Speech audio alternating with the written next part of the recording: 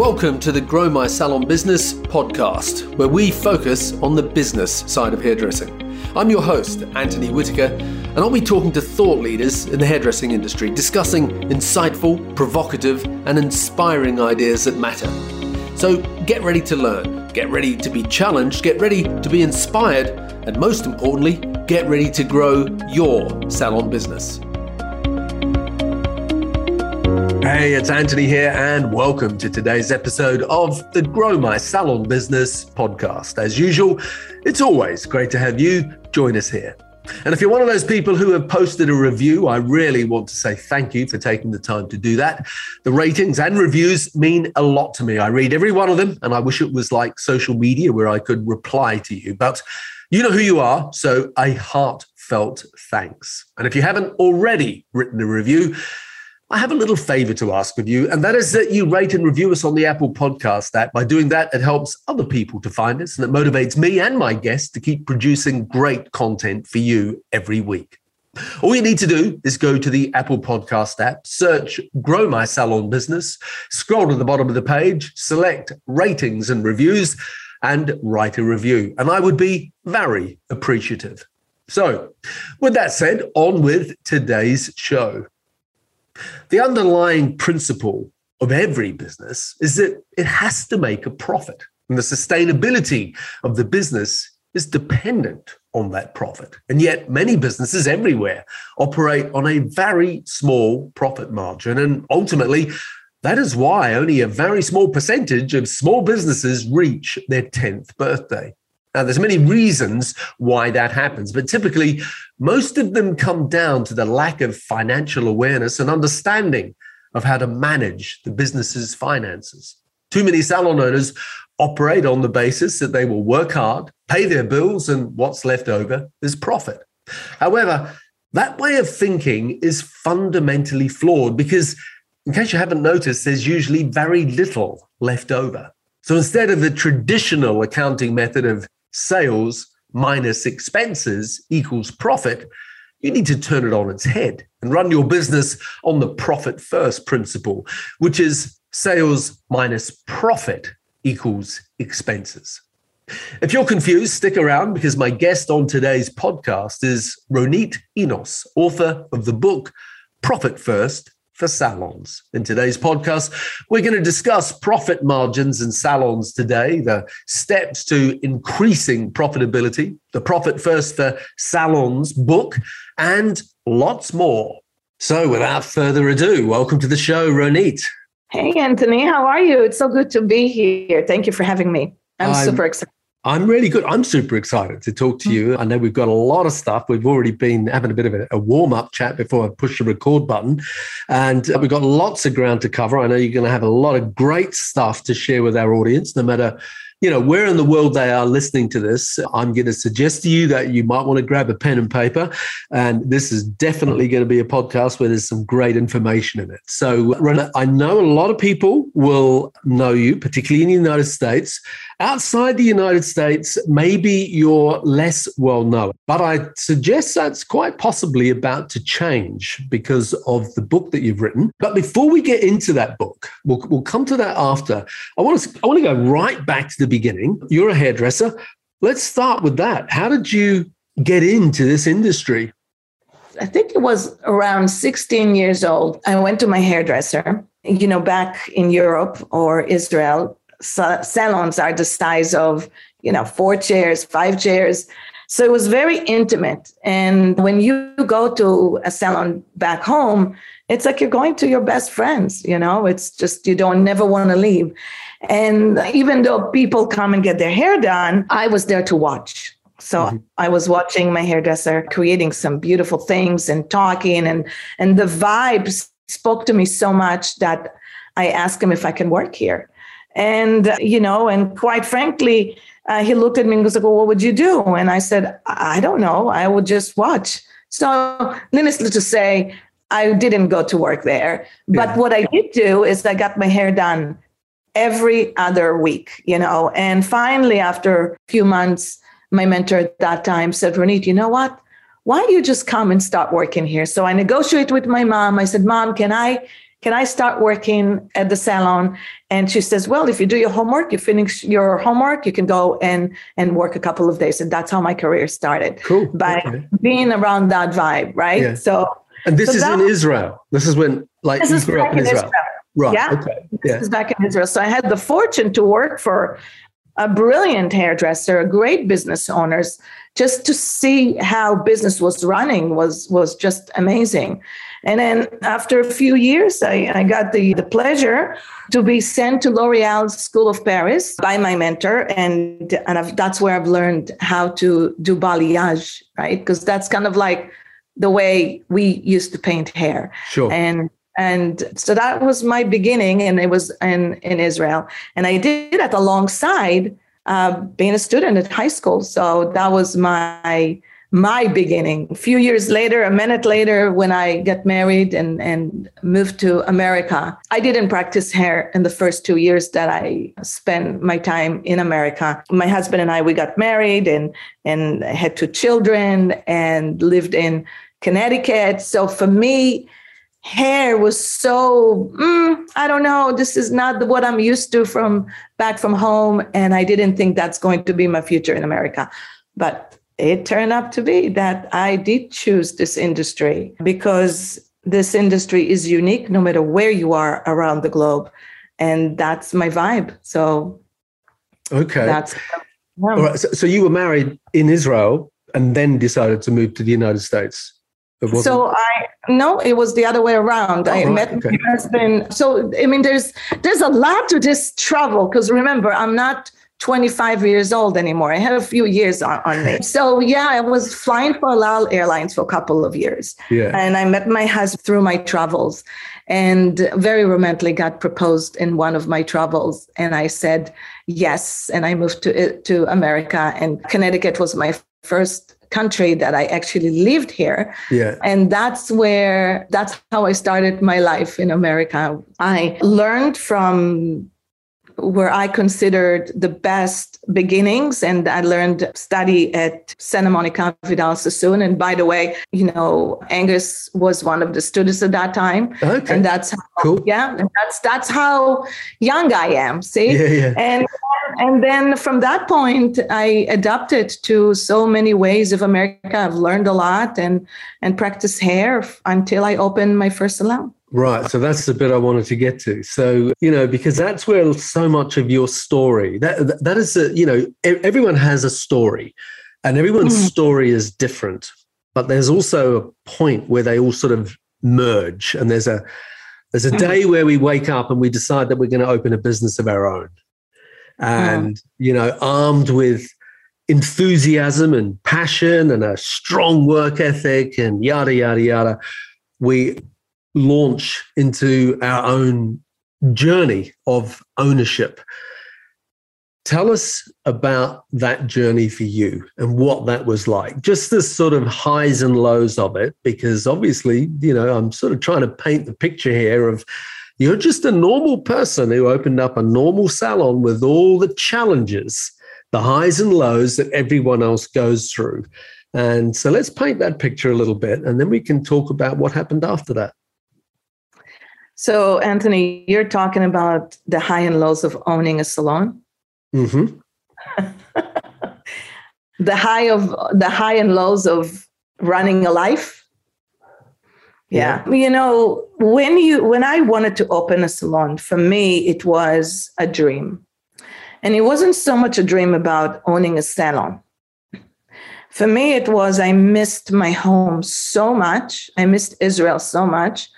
And that the culture of Israel. I was living in a fantastic place in Boston, but I missed my family. I missed my friends. So the reason it was a cocktail of 2 things. It was first, I needed to create a little something that reminds me Tel Aviv and Paris and Italy, and the vibe that you sit down in a coffee shop and you meet with your friends and you kiss each other and you have a cup of coffee and you talk. I needed that. Yeah. I didn't have that. Mm-hmm. And I felt like the area needed that. I was living in the suburb of Boston. and all mothers that either working or mothers that are stay at home. And I always felt like this is what needed here, is to bring that some sort of a culture. And if I can combine beauty with that and making people feel amazing, I'll do that. And that was the reason why I started a salon. Now, did I knew business? No. But in my childhood, there was always, I never used to play with Barbies. Okay. I never used to play with hair. And so for me, I loved shoes. For sure, always loved shoes and loved fashion. But it was for me, I played with Monopoly money. I pretended that I owned the bank. Okay. I spent a lot of time in my room. And that's where I knew that one day I'm going to own some sort of a business. I just didn't know at that time what it was going to be. Yep. And so to me, it checked some boxes. It was running a business, owning something that I wanted to create, and I wanted to create a vibe. And that was the reason why we opened, and we called it Maxim. Mm-hmm. And Maxim in Hebrew means magnificent. And Maxim around the world is a fabulous restaurant, like delicious food, but delicious vibe in Paris where it originated. So that was my dream. And that what came alive. And, we owned it for 17 years. So it was a delicious dream, a great idea, but we were born in a recession. Yeah. We were born in a tragic times. And that was September 11th. And so we were born in a time that was challenging. So not only I didn't know how to open a business, not only that I wanted to open a beautiful idea, it was in a really tough times. So talking about up and down, right? That was a roller coaster, up, down, up, down, up, down, up, down, all the way through 2 years. But we were very lucky. We expanded. We got really big. People loved us, and there was a reason for it, I think. And we had to expand and had a second opening, right? And we got to go bigger, and we did. And so many times, you think to yourself, you're going to go bigger and better and bigger and better. And what you don't know is that business is a live thing. It's your heart. And the heart needs oxygen and needs blood and needs good nutrition and needs some happiness and love and all of the things that goes into a business. And you learn that running a business is just a challenge constantly. So if you're in the business to enjoy a relaxing time, well, you're choosing the wrong career for yourself. Yeah. How many people did you have on your team? Well, in the beginning, I had just myself. Okay. In the beginning, it was just myself. I loved having the idea of building from scratch and not taking people from different salons. So I started scratch, and over a year we grew to 15 people. And I told you, Anthony, I don't remember names. So I couldn't remember half of the people's name in my salon, Before you know it, I opened a second floor and there was a spa. And I'm like, why am I opening a spa? Oh, because I wanted to have a massage. Never had a massage in the whole 2 years that I had the spa. Yeah. And so, so we had a lot of people in the beginning. And then when we moved to our second location, which was 2006, it was a larger space. It was actually, we went from, I think it was like 700 square foot to 1,400 square foot. And that's your business, right? When you move to a second location. And so we needed more people. And there was a total of, on an average, we would run between, 8 people, 12 people, 15 people, 8 people, that carousel that we would go through. And that's how we landed. We landed at 2006, which 2007, second recession. So talking about the up and down, there were so many things to learn. And we definitely went through those ups and downs. Yeah, I have been reading your book, which is fantastic, by the way, and we'll come to that shortly. But, the journey, I smiled to myself as I was reading through this period in your life. Because it was like mine. I almost burst out laughing then when you said I opened a spa because I wanted a massage, and in 2 years I never had a massage. Guess what? I had a spa as well, and I never had a massage either. Not once. Not once. I've been dreaming about it. Exactly. That was right, and never got one. But the thing that came across was the honesty with how you spoke about ownership. The hard work that you worked, long hours, long days, early in the morning, late at night, 5, 6, 7 days a week, whatever it took. And yet at the end of it all, okay, you were making a reasonable living, but at the end of it all, you just went, this isn't enough. This business is just taking my life, and it's not giving me back what a business should in terms of profit. And so what I want to ask you about is, what was that trigger? What was that enough moment? I know in the book you mentioned something about, I think it was your daughter, but I'm not putting words in your mouth. Talk about that enough moment, because I was talking to someone just on the phone the other day, a coaching client, and he was at that enough moment as well. Yeah. He was young, and he's like, he just needed to slap himself around the face a little bit and get back in there and fight the good fight, and he will. But tell us about that enough moment for you where you went, I'm good at doing hair. I'm good at building a culture, a vibe, a team, a community. But you knew there was something lacking, something that was lacking about business and financial control, etc. So over to you. Yeah. Anthony, we probably could sit down and just have a podcast about what is enough is enough. Mm-hmm. Okay. And we can do it for hours. I mean, just learning about your past and reading your books and going through all of this. We can talk about all of it, but the most important thing is to know that you are good enough, that I am good enough.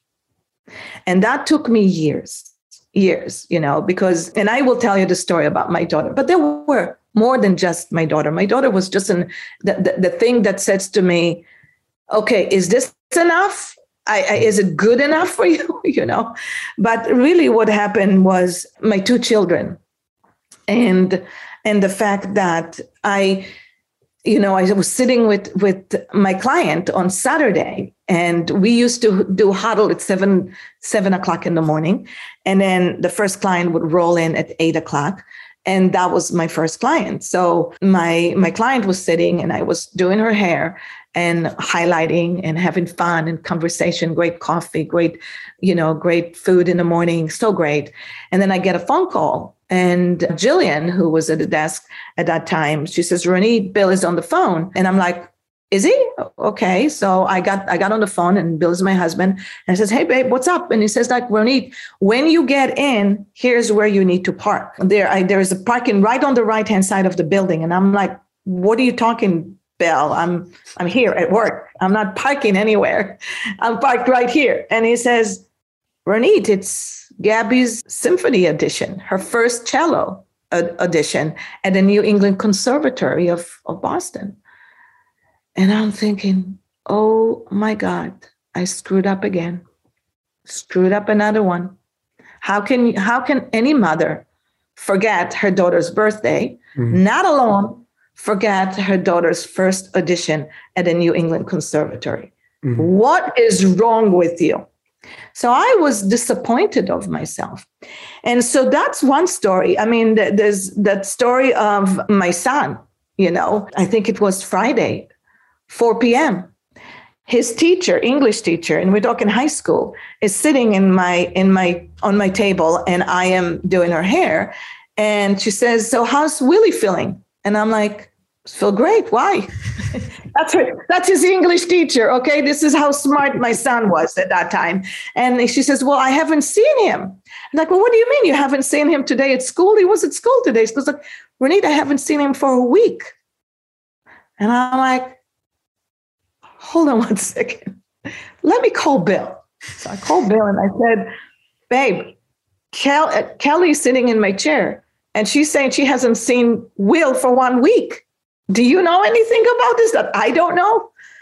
And that was another wake-up warning. We went through some really challenges with Will. I mean, the kids are phenomenal right now. Yeah. But back then, there were some close calls, a lot of close calls that we go through, And to me, that time with Gabby not being where I needed to be, and that time where I couldn't even say to Will, well, what do you mean he's not at school? To me, it was, what is wrong with you? What is wrong with you? What are you chasing? What are you chasing? And ultimately, though, and tell me if I've got this wrong, but ultimately what this was about was the business was so dependent on Ronit being behind the chair, generating revenue, doing clients, producing money, because you wanted to build a solid, profitable business. But no matter how hard you worked, it was never giving you the return that you wanted, but it was sucking up your life. Yeah? Yeah. Would that be a fair summary of that? I would say it's fair, but I would say it was more than that. It was the relationship that I had with myself. Okay. It was a relationship that, am I good enough? Am I good enough as a mother? Am I good enough as an owner? Am I good enough as what I'm supposed to be? There was what am I supposed to be here? What's my role here? And my role there at that time was to make everybody happy, to make sure that my client is happy, to make sure that my husband is happy, to make sure that my children are okay, to make sure that everybody is happy. But it wasn't what I was supposed to do at that point. If I decided that I want to run a company, then I need to start thinking about, I need to run a company. Yeah. Okay. If I wanted to be a stylist, continue being a stylist, then I need to be a stylist, not a stylist wanted to have a company. Yeah. And that was sort of the turning point. Yeah. That was it for me. Yeah. That was for me. Yeah. What would you say the biggest mistake is that salon owners make, specifically when it comes to money, when it comes to the financial side of it? So now we're talking about money, which I love talking about money. The biggest mistake is not taking on the knowledge of what numbers can do for you. Okay, because we can have the most beautiful salons, we can have the best locations, maybe have even a great team because we have great culture.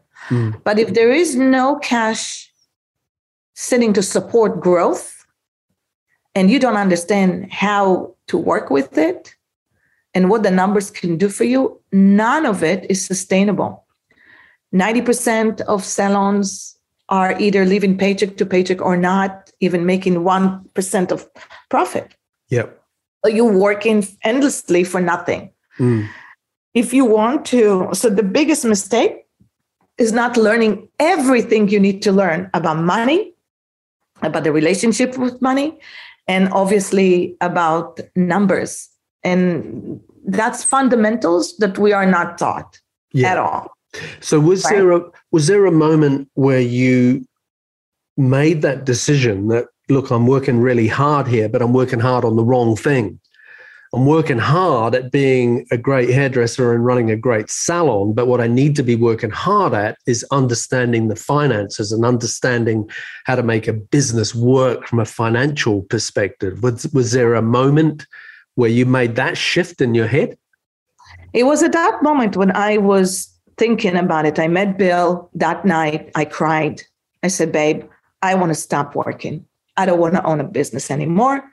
I'm just going to go back to stylist. I'm going to work 3 days only. I'm going to have my own time. And that's it. I want to be with the kids. And he said to me, Ronit, you spend so much time and money and we invested so much into this. You're going to have to figure out what is the problem, why you're not making it. And I thought about it. I thought, well, why am I where I am? And the reason is because we think that we need to squeeze another haircut, that we need to squeeze another color, that we need to do more so we can pay the bills. There's many things, but when it comes to money, we never really know how much money we do have in our company, because we live and breathe in a world of making money. We make money every hour. Mm-hmm. We just don't know how to manage it, how to multiply it, how to create wealth. And so we think that everything is dependent of how many more things we can sell or how many more services we can give. And you're afraid. You're afraid to let go all these because you think that if you let go what you're doing, you're not going to make money. It's all dependent on you. And quite frankly, it came to my realization that I can be where I am for another 10 years. And if I'm not going to learn what other people are doing that are successful, what are they doing? I'm going to be here forever. So that day I needed to do something different. It wasn't going to work because I've had coaches, I've had consultants, and they all taught me so much.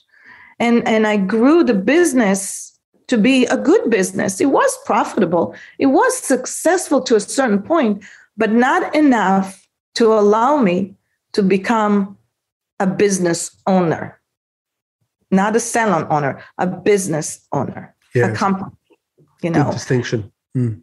And that's where the shift happened. It's like, it's not about me anymore. Stop being so selfish. It's about your promise to your people, to your staff, to your clients, to your parents, to your mother, to your husband. That's what it's about. And you're good enough to let go what you're holding on. And now it's time to start learning. And so I learned 3 valuable lessons from other successful business owners, that one of them was, how do you handle your money? And that was Mike Michalowicz. And I read his book and I thought to myself, wow, that's just so simple. Why nobody explained that so simple to me? And when I implemented it, the cash changed 180 degrees. And when it did, you felt empowered to make smart decisions. Yeah. Based on what a company needs to be.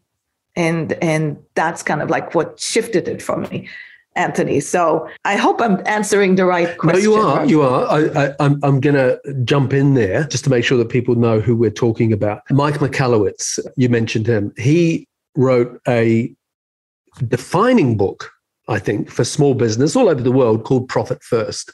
He's written several books, but I'm not sure when it came out. I'm going to guess 5 years ago. And it was a fantastic book, or is a fantastic book. And it's about small business, Profit First.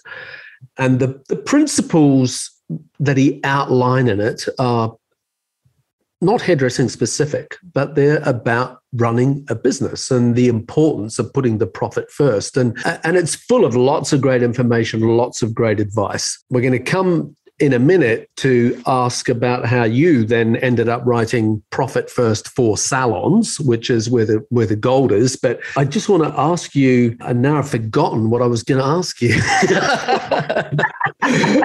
Well, we were talking about what was the defining moment of it. Yes, that's what it was. I was going to say, so who put that book in front of you? Was it, was it someone said to you, you've got to read this, girl? You know what I mean? It's a moment in time where you see something and you're given something, and that's the shift. Yeah. I've always believed in education, right? And I was always intrigued by business. So as much as I loved being a creator of art and making people look beautiful and all of that, for me, number one love was always business. Always intrigued by it. And that's a long story, but that's kind of like where my background comes. So I always looked for books. You talked about the E-Myth. We talked about Good to Great. And so there are so many great books to learn from that. And Profit First was not there yet. It didn't. But the entrepreneur toilet paper, or the toilet paper entrepreneur, was the first book that he wrote. Mm-hmm. And there's a little section that makes you think or he writes about the logical behind the profit that needs to come first. And that's what resonates with me. So I implemented profit first before it was even written. Mm-hmm. And that made a huge change on my business. We went from 6 to 7 figures. But even when you're thinking, there are many businesses that are in the multiple of 7 figures, but they run it like stylists. They still don't understand the cash flow behind it. Mm. So it's not about just creating wealth. It's okay. Let me take it back. It's not about creating more money. It's about creating wealth. Yeah. It's about creating financial security. Mm-hmm. It's about really understanding how to work with money and how to make the money work for you. Yeah. And that is the part that I needed more help. So, that book turned me into the system. I implemented the system. But years later, after we exit Maxim Salon, I read The Profit First because my friend Nicole, who was one of my financial advisors, said, Ronit, oh my God, you have to read this book. And so I read the book, I picked up the phone, and the next day I became one of his students. Fantastic. And we were one of the first students to become a Profit First professional in the beauty industry. Mm. And that's how, it impacted my business tremendously. Did you still have the salon at that time? No, we already sold Maxim. So it was about a year and a half afterwards that I joined Mike's Profit First Professionals. Right. Okay. And that was then. But I knew right from when I implemented the system, it wasn't so solidified. Yeah. So it was really following the entrepreneur toilet paper. So if you read that book, it's a phenomenal book. Mm. And that's what turned me to understand, wait a second, after all these years of knowing P&Ls and balance sheets and banking and accounting and I still, even though I was taught how to read a P&L, I was taught how to read a balance sheet, it just the numbers did not connect. They just never connect. Yeah. But once they connect, it was magic. When it comes to producing cash flow and creating wealth. Yeah. I have often told a story about my very first boss. So 40 years ago, he essentially operated a profit first business. He only banked once a week. And I can remember going into the staff room and at the end of the day, and he had all the cash out on the table and he was, writing up the checkbooks and credit cards and all this. And him taking, let's say there was $10,000 on the table for the week's takings. He took $1,000 and he put it aside and said, I'm going to bank that into this account. And that was his profit account. And then I remember him looking at me saying, and with this $9,000 that we've got left on the table, this is what we run the business on. And it is such a simple way of looking at it. And I know that Mike Michalowicz says it. I know that you say it in your book, which is that it is not the traditional accounting terminology of sales minus expenses equals profit. It's sales minus profit equals expenses. In other words, what you've got to run the business on. Now, I know that it's a lot more sophisticated than that, but the essence of it is really where the magic is, isn't it? It's the essence of pay yourself first. I mean, whether it's Mike Michalowicz saying it or whether it's, a book that I read years ago, Think and Grow Rich, it's probably 70 years old. They talk about the same principle in that, or The Richest Man in Babylon. They talk about the same principle in that. It's almost 100 years old, that book, Richest Man in Babylon. Or more recently, what's his name? Robert Kiyosaki, Rich Dad, Poor Dad. It's this principle of pay yourself first. And so it's not a new principle, but I think it's incredible the way that it's been turned into a system and how you've taken that system and made it very salon specific. Let's talk about that. At what point did you decide that you wanted to write this book? That, there was the book called Profit First that had come out.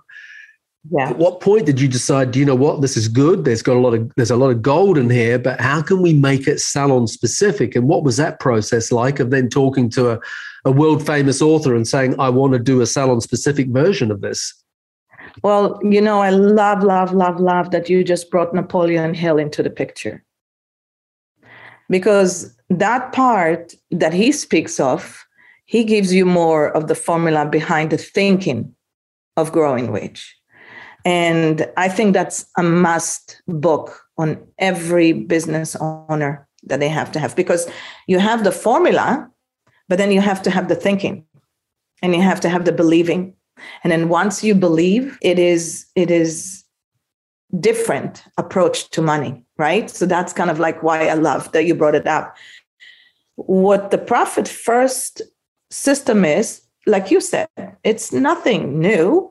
Mike didn't invented something, but he made it very simple to understand it. Mm. And this practice has been practiced in Fortune 500 companies. Yeah, it's been practiced over, I think, 350,000 businesses around the world. Mm. It can be used as independent department. So the method could be used in a spa department, in a hair department, in a nail department, in a law firm department, in a plumbing department. It is how Fortune 500 runs their company, like you said. Mm. The thing is that what's wonderful about it is that it has the principle of habit, using your habit. Mm-hmm. And just changing, it's not about changing you and how you do things. It's about, because you can make a decision tomorrow, okay, I made this much money, I'm going to go and buy 10 pairs of Prada shoes, just because I feel like it, 10 of them. It's your choice what you want to spend the money on. It's totally okay. But the thing is, the money is there. The money is there for you. And that is what we're missing. So I know you're going to like this analysis. My husband always says, Ronit, how is this has anything to do with this? Well, I said, to me, that wouldn't make sense. So think about soccer game, right? There's 11 players in the soccer game, and they're all chasing what? A ball. They're all chasing the ball. 11 men chasing a ball. And the goal is to put it in the net, right? So the whole time you're just chasing a ball just to get it in the net. But we say, forget that. Why don't you grab the ball already in your hands, run, and then put it in the net, right? So to me, that's kind of like, why are you chasing this all the time? I know it's a game. I know it's fun. And I know, you have to have that. But the thing is, you don't have to. The thing is that you can create exactly what it is you want the business to do for you financially, and reverse engineer it, and create a system that allocates your income so it will be so easy to manage your money. So, I know budgets are super important and it's so great. And I don't know if that makes sense, because I can talk about it all day long.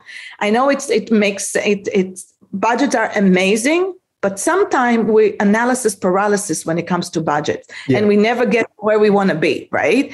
So, but if you knew that you have $10,000 to spend on education and $10,000 to spend on your shareholders, and you have $10,000 to spend on whatever you want, and then you have $10,000 to give your taxes because you have to, otherwise you'll stay in jail, and then you have $10,000 to pay your bills.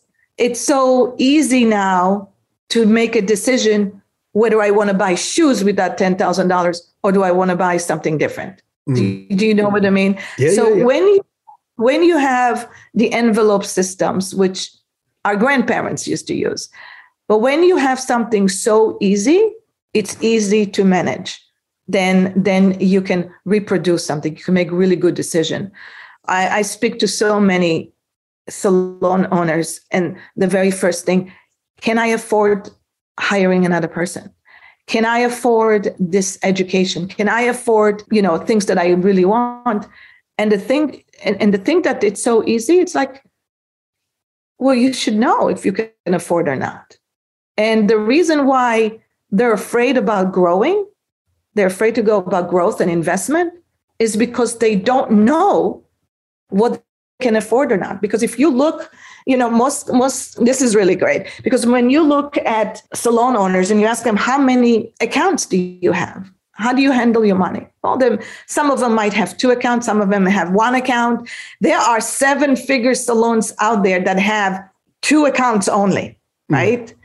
And they think that they can manage their money in two accounts, but you can't. Because look at this way. If you're going to have in one account money coming and money going, you really never know the truth about what do you have in your account. You can't. It's like almost having, online banking. So you look at your app, you're looking at your app, you're looking at your phone, you're dialing into your account, and it says that there is $20,000 sitting in your account. And you're like, oh, wow, I had a great month. Awesome month. More shoes. Those shoes I wanted to buy. The snake that I need to replace. I was thinking maybe I'll get a used one, but now that I see $20,000 in my account, I'm going to call, I'm going to get a new one, and a gorgeous one, the one that I always wanted. So what do? You buy it. And then, 2 weeks later, when checks got cleared and something else happened, maybe, for us, it's Uncle Sam. For you guys, it's maybe somebody else that says, hey, you owe more taxes. Suddenly you're like, wait a second, but there were $20,000 in my bank and I can cover all of that. How come there's only $2,000 in my bank right now? So what do you do as an owner? You go like, I'm super stressed right now. How do I pay payroll? Or how do I pay back? What do I do? And the thing is that now you're starting to think like, okay, let me go on sales mode. Let me get 10 more haircuts. Let me get 10 more colors. That's all I need to do. Yes. 10 more haircuts, 10 more colors. Do you see? Yeah, totally. That's what led me to be on Kelly's hair. I have to take her. I have to, because I need to pay back what I thought I had. So it's a perpetual, constant wheel of, I call it poverty, because you just can never get out of this cycle. Never. And it's not only hair salons, of course, it's all entrepreneurs. Exactly. So all entrepreneurs, all of us, it's business owning mindset, and unless we solve this problem, we cannot grow. And we cannot have financial independency. And so I don't know if that answered that question. No, that's good. That's good. I've got so many questions to ask you, and I'm very happy to sit here and listen to you. But I'm looking at the list of questions I've got, and I'm thinking, okay, I'm going to bowl through these quickly because they're important. Sure. So let's, I'm not talking 30 seconds, but you know what I mean? We've got a good 15 minutes left. One thing I wanted to ask you about is that how did you adapt the original Profit First to fit hairdressing? What was the single biggest thing that you thought, this isn't going to work for hairdressing salons like this? It needs to have this done to it to be, as effective. So how would you answer that? Yeah, it's a great question. I decided that I'm going to test this out. And I opened a beta. It worked for me. I adjusted it for me at running my salon. I ran by that. It wasn't easy. So I thought to myself, there's got to be an easier way to do it. And so I created literally a beta with 3 clients. And there were actually 4 clients, and they were willing to take the beta. And my guide at that time was Aaron at Profit First Community. And we went through it. So we went through 12 months of implementing Profit First and working with it. And I got a lot of feedback back and forth. And we adjusted a few things about it. We created, my husband and I, we created a document, if you may, an Excel sheet, if you may, that helps anybody who is not savvy, and I wasn't savvy, who is not savvy with Excel sheet, fall in love with understanding the numbers. And we created a system that allows them to understand that you have the money, but now what you need to do is you have to understand how to allocate the money. Yeah. And the fear goes, well, what if I don't have this money here, and I need to pay bills, because they always worry about bills. And we prove it to them that the money is there by showing them the money, literally showing them the money is there. And they don't believe it until they exercise it. So it's really by doing and seeing the money starting to compound, is that when it starts saying to themselves, oh, it works. It really, really, really works. So I'm going to continue doing that. And as you continue doing that, the money grows and the money grows. And then suddenly, if you need to hire somebody, let's say you needed to hire an operation manager. Let's say you wanted to hire, another service provider. Let's say you wanted to invest. You know that in the very first 6 months, it's an investment. And maybe the investment for the very first 6 months is $18K. You have that money sitting there helping you invest the money, because you know you're going to get it back in the other end. So instead of you chasing that constant chase, you don't have to anymore. It's there, And so I hope that answered that question, but that's kind of like, it works when you actually do it. Yeah, sure. And once you do it, that's where Think and Rich comes. You believe in it and you keep doing it. Yeah. Okay. A quick one. You've already mentioned this, but I want to just go back to it. And that is that I know you now have you don't have the salon, but you have a consultancy, Salon Cadence. So you get to see, like I do, lots of different salons all around the world, and you get to see, behind the curtain, so to speak. So in your experience, what do you see the average salon profit margin is in this industry? That's a funky question, right? Well, it's not a trick question. No, it is. No. It's like, you alluded to it before, and you said that most salons make hardly any profit, like, 1 or 2%. I mean, when you read any trade magazines, etc., they will often quote a figure.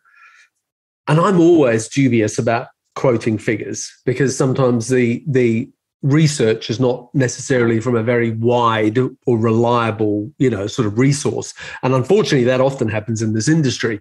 But you'll often hear it said that the average salon out there is making, 4, 5, 6% profit. And that sort of is a figure that's often quoted, whether you're talking about in the US or the UK or the United States, or Canada, North America, whatever, is that it's not, generally speaking, a very profitable industry. So in your experience, looking at lots of different salons, P&L, do you sit there and go, yeah, that is about right. The average salon is barely profitable. Would you agree with that or not? And I'm talking about before they've worked with you.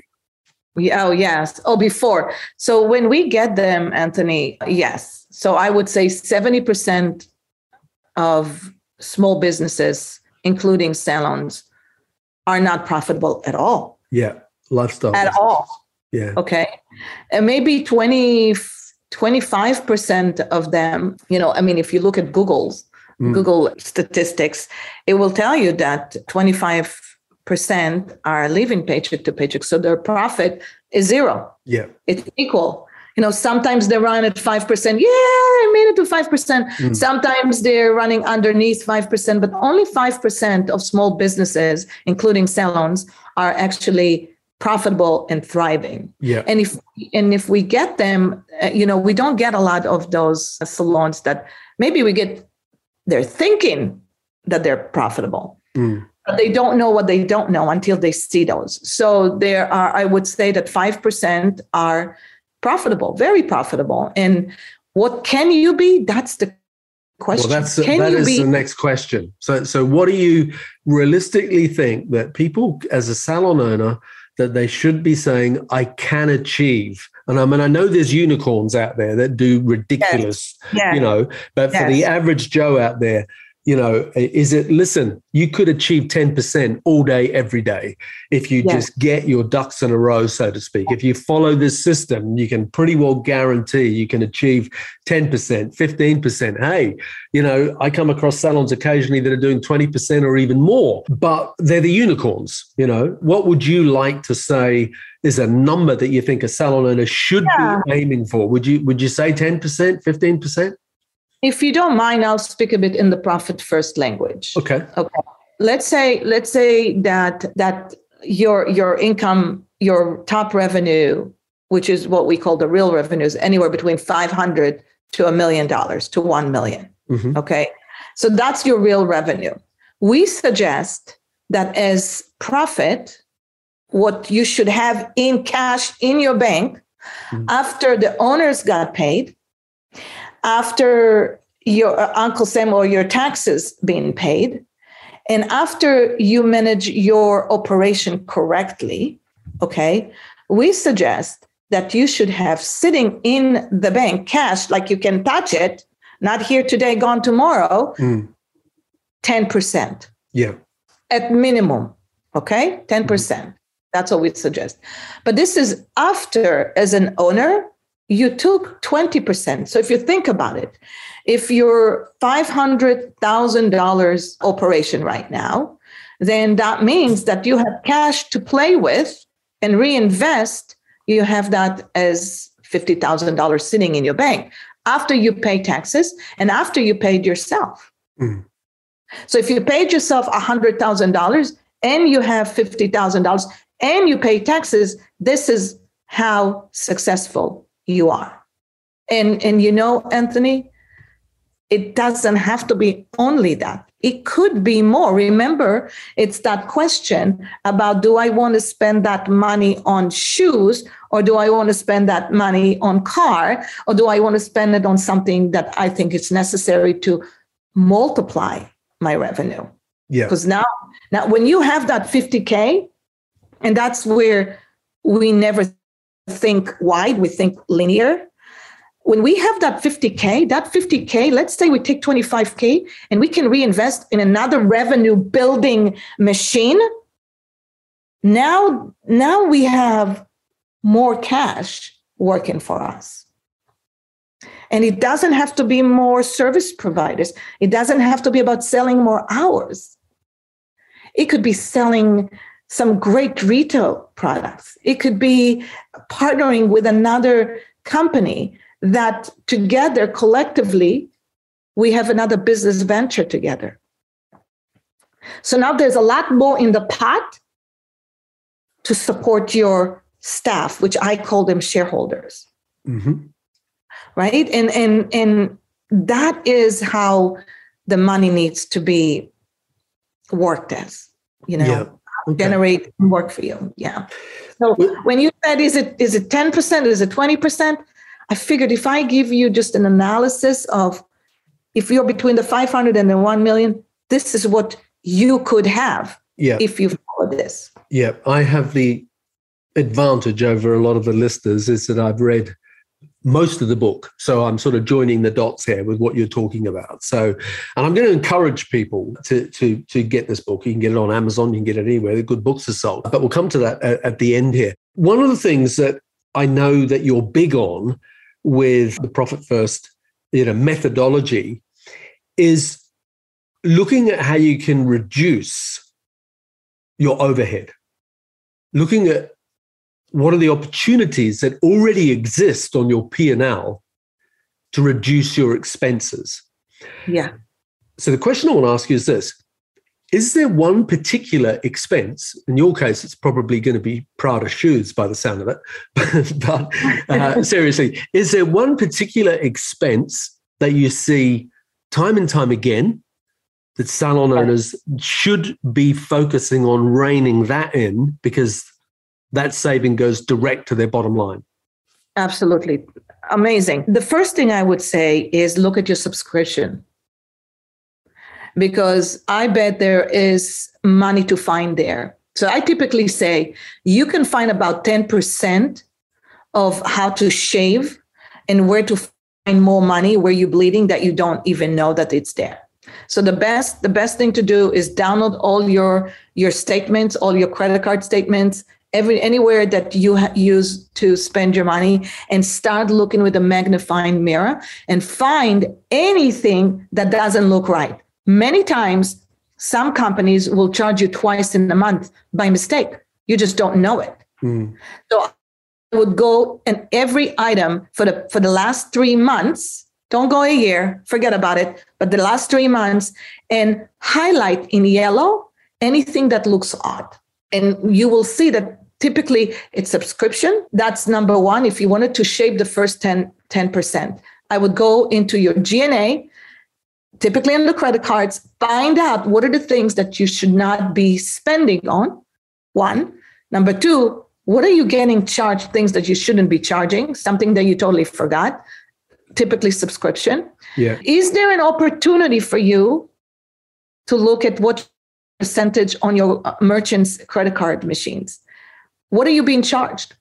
Can you shave 1 or 2% from your credit card merchants? Now, I will tell you, if you're making, let's say, $500,000 a year, and most people charging by credit cards, that's a big shave, right? If you go into the million, and if you go into the 2 million and multiple millions, that's huge saving right there. So that's one of the things that I always look at the beginning, with my magnifying mirrors. Yep. Unfortunately, the bigger, deficit is payroll and rent, right? Mm-hmm. And so you cannot change payroll overnight. That's something you shouldn't be doing. And that's where the biggest impact that you can do for your business. But that requires coaching. You don't want to do it on your own. And so that's another one to look. That's another big one. So look from the smallest wins and go slowly and see where else you can shave. Typically 10% right off the bat that you can find, which is huge, right? Better in my pocket than, scattered around all those, as you say, subscriptions, all the apps and memberships and things that money just drips out of there every month. I mean, I totally can relate to that. And I know a lot of salon owners will as well. Look, we need to start wrapping up, but I just want to ask you 2 questions here. First one is, what's the most important thing that you've ever learned? And that doesn't have to just be in hairdressing. It could be in hairdressing. You might be talking about the most important thing I've learned in business, or the most important thing I've learned in life. Like what is one little nugget that you'd say, I learned this, and I just think that's what you should hang your hat on, so to speak? In life, in generally, is enjoy the process. Okay. Yeah. Absolutely enjoy the process. Make your decision of being a business owner, a mother, a friend, learning a new language, not be stressful. Enjoy it. So for me, my number one value is time. Believe it or not, it's not money. I love money, and I love being successful when it comes to it. But I've learned that time is the most significant, most important thing as a value for me. Yeah. So if I have time, then I can invest in learning profit first. If I have time, I can sit down right now with Anthony and learn so much from him and implement. If I have time, I can enjoy sitting with any staff member and help them grow. So time. Yeah. Okay. And that segues perfectly into the last question I wanted to ask you, which was, I often, we both know 80% plus of the people in this industry are women. And you've alluded to your story and the balancing act of trying to be a mum, a wife, a successful businesswoman, etc.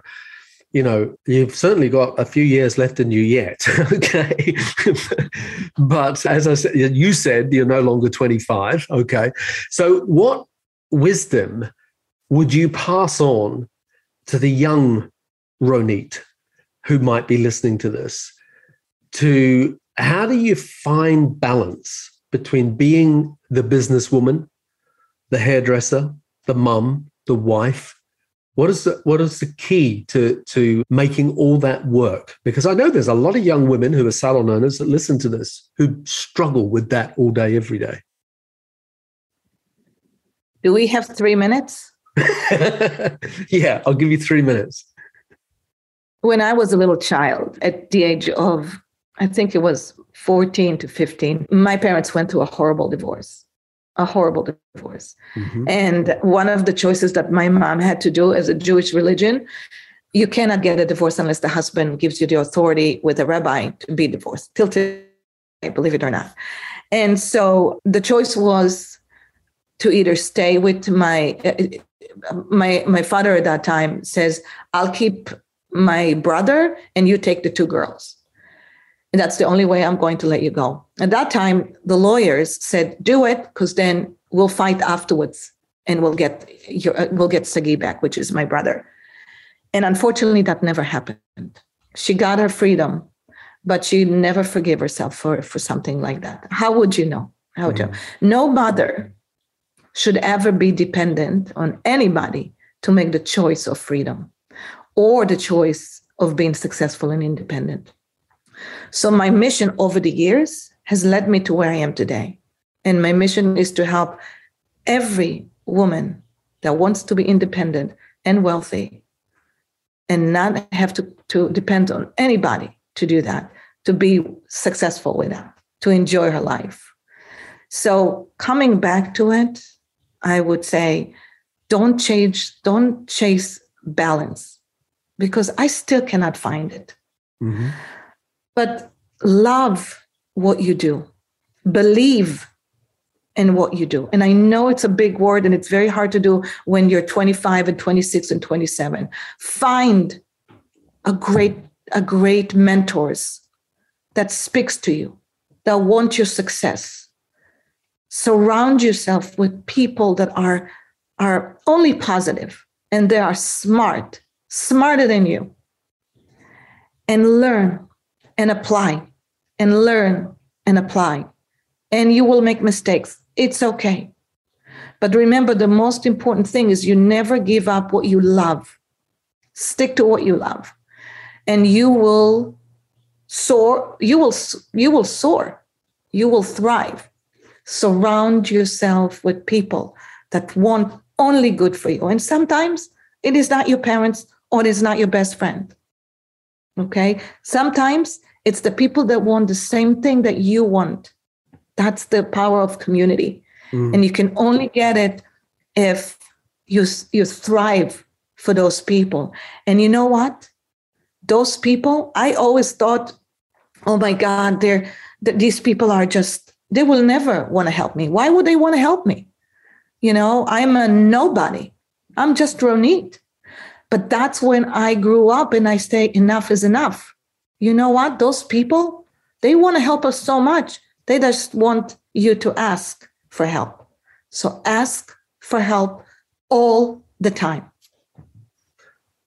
Well, that's a beautiful bit of wisdom to finish on. And yeah, really heartfelt wisdom. So thank you so much for that. I nearly didn't ask you that question because I thought we'd run out of time. So I'm so glad I did, because I think that was the perfect way to finish everything up there. There's so much more we could talk about, but what I would like people to do is to get your book, Profit First for Salons by Ronit Enos. You can get it anywhere. So if you type that into Amazon, it will be available to you regardless of what country that you're in. So please get it. Please read it. It will help you become a better business person, a better business owner, and by default, a better person, a more successful husband, wife, mother, father, whatever it is. So, Ronit, whereabouts can people connect with you on Instagram or other social media channels?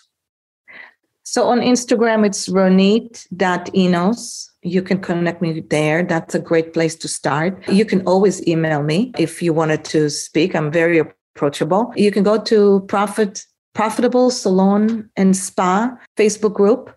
And we teach and we do a lot of great things on Profit First at that Facebook group.